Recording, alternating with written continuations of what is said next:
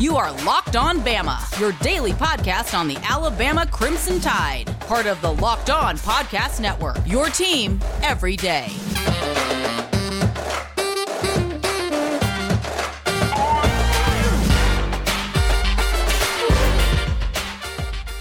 Hey, everybody, and welcome back into Locked On. I'm Luke Robinson. That's me. Jimmy Stein, that's him. Jimmy, how are you today?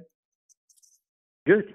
You know, we're really, as people listen to this, 1 week from signing day. It used to be, the February signing day used to be the Christmas of for college football fans, for myself particularly. I look forward to that day almost more than any other. Now it's practically just a non-event for the most part. Yeah. I mean, Alabama may sign one player or none. I miss it. I'm going to tell you the truth. Oh, yeah. I miss it. Big time. I really do. It's because, here's the thing.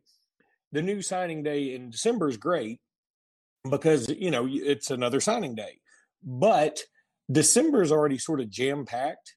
You've got, usually if you're an Alabama fan, you're getting ready for the playoffs, or you've just come off an SEC title.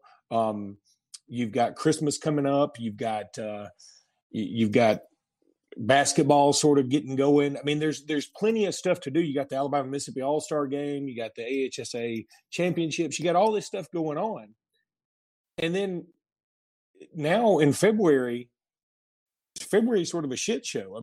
There's nothing, it's not even a shit show. It's a no-show. I mean, there's not a ton going on. And so I kind of liked having that beginning of February having some meaning.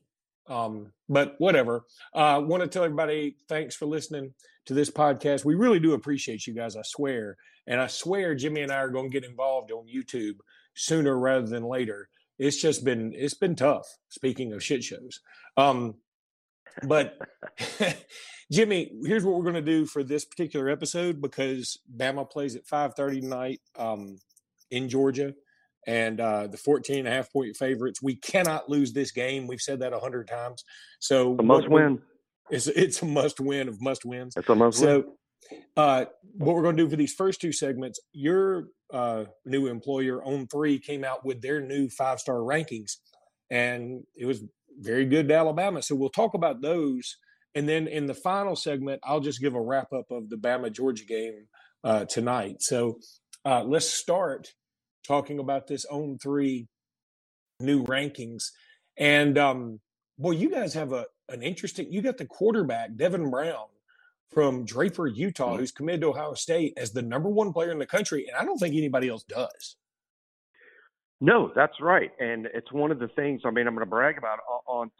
One of the things I really love about the company is that this is our opinion, and we're not going to be affected by the opinion of others. Nothing that it's not negative to say about anything at 24/7 or Rivals or ESPN or any of the other places that rank these kids.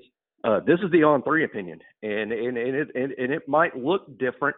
And what we want people to do, what we want the fans out there to do, is keep score. Y'all keep scoring, and 4 or 5 years from now, when we're wrong, say, boy, On3 was wrong about him. Oh, when we're right, though, give us the props for being right. But I like that On3's opinion is On3's opinion, and not necessarily just the mainstream conventional wisdom that's the real safe lane to be in. This is On3's opinion. We have really smart people that do this. We have a really good system with what we feel is the best people running it. We're adding new good people all the time. We also have a number of professionals, former NFL players that help with this sort of thing. And that's our opinion. Devin Brown. Interesting. And we'll keep the rest of this focused on Alabama guys or guys Alabama just missed out on. I just found that very intriguing. The number 3 guy in the country, Jihad Campbell. Am I saying that right? Yeah. Jihad or Jihad? Jihad. I think it's Jihad. Jihad. I prefer Jihad because that's just so much more fun. It's so much more fun. He's always bringing war with him. I love it. I wish it was that. I think it's Jihad, but gosh, Jihad would be just fun. But Again, it's an example of exactly what I'm talking about. I mean, I don't think you see Jihad ranked that highly by the other services, but this is something that on three, by the way, ranked him. This isn't new. On three had him in the 20s when everyone else had him in the 90s and the 100s. So on three has been very high on this kid from the jump. He was committed elsewhere. I think to Clemson. Wasn't it Clemson? Yeah, I mean, he flipped Alabama. I don't know why I brain farted on that, but he even when he was ranked elsewhere, he was ranked very high by On Three, and On Three ranks him higher than any of the other services. We love this kid because of his versatility. He could stay right where he's at and be an outside pass rusher and be outstanding at the SEC level, just as an edge player, just as a third down player, just a third down nightmare. But what makes him such a fantastic high-level five-star is he could just as easily do it from the inside. He could just as easily play will linebacker and be just as dominating, be just as impactful. And the guy I compare him to myself, and I really like this comp, he's just a tad shorter, but he reminds me in terms of his skill set and upside, he reminds me a lot of former Alabama linebacker Rashaan Evans. And Rashaan was the same way. He came into the game as an outside pass rusher and then developed into an inside presence at Alabama, and really does both things in the NFL, playing inside and outside. So that's the sort of player we think Jihad Campbell can be. I like it a lot. Then there's Tyler Booker. I'll mention a couple of guys Alabama missed out on. Damani Jackson, he's your number 10 player. I found this one interesting. Jane Pierce, a five-star committed to Tennessee from Charlotte. I don't think anybody else has him as a five-star. And then Tyler Booker, number 14 player in the country now, according to On3, the number one offensive lineman. I think a lot of people agree with that. I don't know if he's a five-star anywhere else, but he's close to a five-star everywhere. So very good player right there. And then the next player is this one kind of blew me away. Amari Niblack, the tight end. He goes from number 98 in the country to number 27. You've got him as the number one tight end in the country and the number 27 player in the country. And that's just really interesting to me. Yes. I mean, I think this should be the biggest surprise, maybe even a bigger surprise than Campbell at 3 for Alabama fans. But this is somebody that On 3 has also been very high on from the start. We realize this is his highest ranking yet, and this is where he'll end up. And again, if we're wrong about this, be sure to blow those trumpets. Be sure to do it 3 years from now and not 6 months from now. Everybody thinks just because you're a five-star, just because you're a highly regarded freshman, that means you should be a badass college football player. When you arrive on campus, that's just not how football's ever worked. So, but 3 or 4 years from now, hold our feet to the fire if we're wrong. But Niblack has enormous potential in terms of what's become a new exciting position in football. I mean, you just didn't see tight ends play this spot 10, 12 years ago, and now it's all the rage. It's not fair to say he's Kyle Pitts, but what is fair to say is he's like Kyle Pitts. He's not a guy that's just going to line up in line at the Y position and block defensive ends and occasionally run a route and a linebacker can't run with him. No, this is a guy who's going to line up outside in the slot away from the line of scrimmage and be covered by defensive backs, but use his size and his body to get himself open and run through tackles and make a play. He has surprising speed. He has wide receivers' hands, and we believe he's going to grow into a guy that becomes a very good blocker in terms of what he's asked to do. Physical kid. Some analysts in the industry actually prefer him on defense. That's how good of an athlete this kid is. So, real interesting kid, high-level ceiling, and he's ranked where he's ranked because of the ceiling. Jimmy, let me tell everybody about Get Upside. This is this new app that I've been pimping for a while. I love this thing. I was a Get Upside app haver before they even became a sponsor. But I'm telling you, you'll love it. It's so easy. It's free. Okay, that's crucial. But what Get Upside does is it gives you an opportunity to make some cash back every time you fill up at the tank, even if you're filling up with a corporate credit card and you are getting, you don't actually pay for your own gas. You can get cash back. That's how cool Get Upside is. Go to Get Upside anywhere you get your apps, Apple Store, Google Play, whatever. Download it and then check in every time you go to the gas station, and you will get some type of cash back on your gas fill up. And if you use promo code SCORE, you'll get 25 cents per gallon extra on your first one. So that's what you ought to do. Go to Get Upside, use promo code SCORE, and you will get some cash back on your own gas. And it's just free money. So no, you're not going to get rich. No, it's not the crypto boom, but you know what it is? It's free money. And it's very rare you get that. So go check it out and Get Upside. Then there's Built Bar. Look, these things are delicious, nutritious, scrumptious. I talk about them all the time. Built Bar. These are fantastic. They're covered in chocolate or covered in some other kind of sweet tasting awesomeness that allows you to enjoy these guilt-free. They're good for a keto or keto diet. Built Bar, just awesome. Jimmy and I love them. Go to built.com. Use promo code LOCKED15. That's LOCKED15 at BUILT.com. Built.com. These things are popping up everywhere. You can get them at Lifetime Fitness. You can get them at a lot of nutritional stores. But if you go to the website at built.com and use promo code LOCKED15, you get them cheaper. So go there, get them, and enjoy them. You will love them. Built.com for these delicious, nutritious, scrumptious Built Bars. All right, Jimmy, let's keep going with your new 5 stars. You've got Ty Simpson, a 5-star, Alabama's quarterback commitment from Tennessee. I think he's on the verge, or on the precipice, I should say, of being a 5-star everywhere. And Jeremiah Alexander is the number 32 player in the country, 2 spots behind Ty Simpson, and he's also a 5-star. What do you think about these two guys? Well, Alexander's the one. I don't know if you want to call it.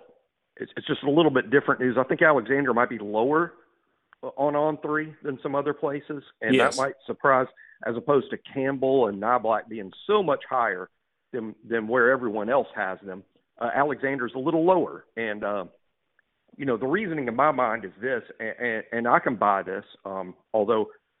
I could certainly see Alexander higher, and I wouldn't dispute that if he was actually more like in the low 20s. That would be fine with me in terms of where he can be. But in terms of the reasoning, makes perfect sense. I mean, Alexander is an outside player. He's going to be an edge setter and a pass rusher. He's basically going to play the same position and do the same things that Dallas Turner does at Alabama right now. That's what kind of player he is. But see, Dallas is longer. He's a longer, taller kid with longer arms.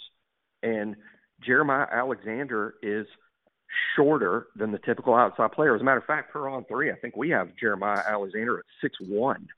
And you just rarely see outside guys, at 6'1", or certainly you don't see him be 5-stars and first-round picks.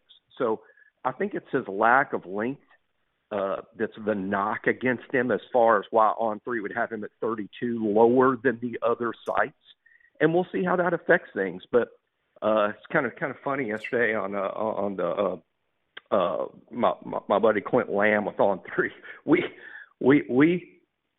like to do player comps, for these recruits and use Alabama guys because that's who our fans know. I mean, we all know when we like earlier when I said, Jahad Campbell's a lot like Rashaan Evans, that paints a picture in everybody's mind that listens to the show, because we all remember Rashaan really well and what he brings to the table. But ironically, we have the exact same comp for Jeremiah Alexander, and it has nothing to do with Alabama. It's Auburn, but who he is to us is Carl Lawson. I mean, that's what he is, and that's a good thing, by the way. Carl Lawson was an outstanding player at Auburn and continues to do well in the NFL. Now for the Jets, I think he's hurt, but he's had a great NFL career.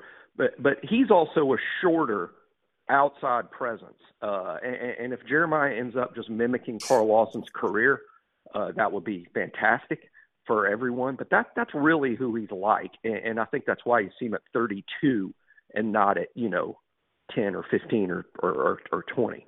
Yeah, he is actually the last 5-star on 3. Because it goes to Devin Campbell next, who's going to probably commit to Texas soon. And we won't talk about too many more, but Kobe Prentice shoots up to number 37. I found that really interesting. This is another guy, another wide receiver committed to Alabama.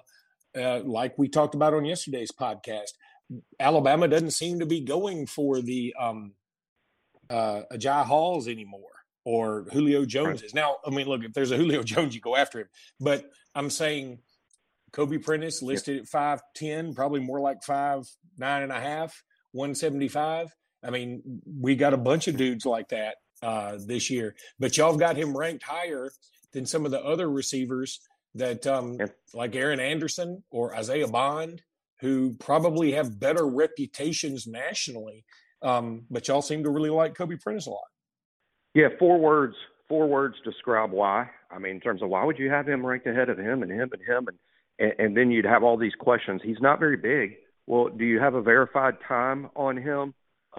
What kind of other offers? Didn't he choose Alabama over Maryland at the time he committed? And anybody can have any of those negative things to say, and I just have 4 words. I just have 4 words for every criticism or question, and it's just a simple, yeah, but the tape. I mean, just watch his tape. Just watch the tape. Watch the tape, and you wonder why he's not higher than he is. He has some of the best wide receiver tape in the country because he is an extremely elite kid at running to daylight. If there's daylight to be found, he knows where it is, and he runs to it away from everyone. He reminds me of Devontae Smith in that way. I think Devontae did that at the SEC level better than anyone I've ever seen. Just runs to daylight, and he will outrun you and get you there. When I first got excited about Kobe, and he was a new name for me. When he committed to Alabama, it was the COVID year. It was the least scouted year in the history of the state of Alabama recruiting-wise because people just couldn't get out on the road and see kids in the spring of 2020. In fact, there was no spring of 2020. That's when these kids' reputations are made, by the way.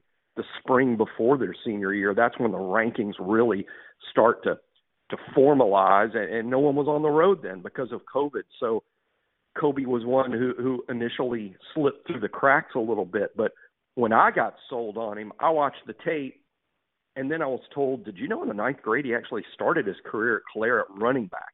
And that's when I got really excited because to me, track kids, super fast kids, sometimes they're not real football players. They're just track kids who happen to play football because football scholarships. I mean, football's a bigger deal than track to the American public.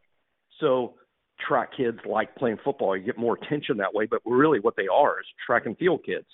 Well, track and field kids don't play running back. They play wide receiver or rarely play cornerback, but they're not running backs. Real, live, tough football players play running back. So the fact that Kobe was a 9th grade running back, that's what got me excited because I know he's a real football player. He's not just a track guy. All right, buddy. We'll call our joint segment here to a close, and I will wrap up the Bama-Georgia game after this game tonight. But so I'll just go ahead and say roll tide to you. Y'all stay tuned for one more segment. All right, everybody. I don't even know what to say. Look, I think I'm not big into hyperbole, but I think that may have been the worst loss of anybody's career ever. Not just Nate Oates' career, not just my career of watching Alabama basketball. It's one of the worst losses of the last several years for anybody. Just a horrible, abysmal loss. And look, we've been saying it on the podcast that this Alabama team is missing something, got to do some things, shake it up. And I'm not putting all this at the feet of Nate Oates. Some of this has to be at the feet of the players. If you don't want to go in there and just, frankly, it's not even beat Georgia, it's not embarrass yourself, which is what Alabama did. They embarrassed themselves. that's a horrible lack of effort, and it's just a sign of a team that's not very mentally strong, and that's a scary proposition. And for anybody who thinks I'm overstepping, please go back and look at any game Georgia's played until tonight, which will be last night by the time you listen to this. There's no way to sugarcoat this. I'm sure the coaching staff is just as upset as I am, and just as upset as you are. I bet you, as a listener, you've got to be pissed. I'm super pissed. I'm telling you, we've almost pissed away any goodwill that we had, not only from last year, but any goodwill with wins over Houston and Gonzaga, who are top 7 teams now. We've almost pissed that away by letting teams like Davidson, who I know is in the top 25, but they're in the top 25 because they beat us. Iona, Memphis, who's awful, by the way. Georgia beat Memphis too. Georgia, Missouri. We've let some really bad teams beat us. And you gotta think this team is just not very mentally strong in terms of confidence, in terms of I don't even know what to say. Maybe I'm talking out of my ass a little bit, and certainly I'm an Alabama fan for life, so don't get me wrong. But I think it's fair to be very upset about a loss like this. This isn't a Georgia team that had a Wheeler on it or a Katie Johnson or somebody that you'd like, okay, they can go off on any given night. This Georgia squad's got nothing. They got nothing. And we let them beat it. We had a 9-point lead. We blew it. I mean, it's tough to stomach. It really is. I don't know what else to say about it. And if there are folks out there giving up on the team, I hate it. I don't want them to.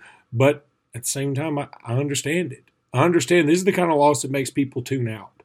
This is Avery Johnson, Anthony Grant-esque, where you just go, you know what, I just got better shit to do.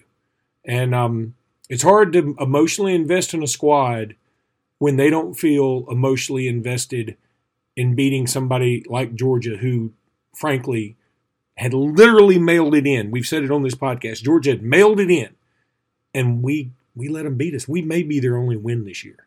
Think about that in terms of the SEC. So, man, I don't know what to do anymore, though. I'm sure I'm a Nate Oates believer. I'm a Nate Oates fan, but if Greg Byrne were to tear him a new one tonight, I would understand that too. Everybody can have a bad game. Everybody can have, a bad season. But this Georgia team is especially bad, and we just let them beat us.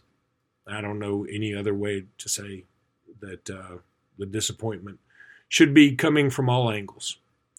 Roll Tide anyway, everybody, and I hope that all of you go to the Baylor game and scream your lungs out. I'll be headed to go snow skiing, but I don't want anybody to give up on the team or anything. I'm not advocating firing anybody, nothing like that. But to say that we should all be pretty pissed about this is the understatement of the year.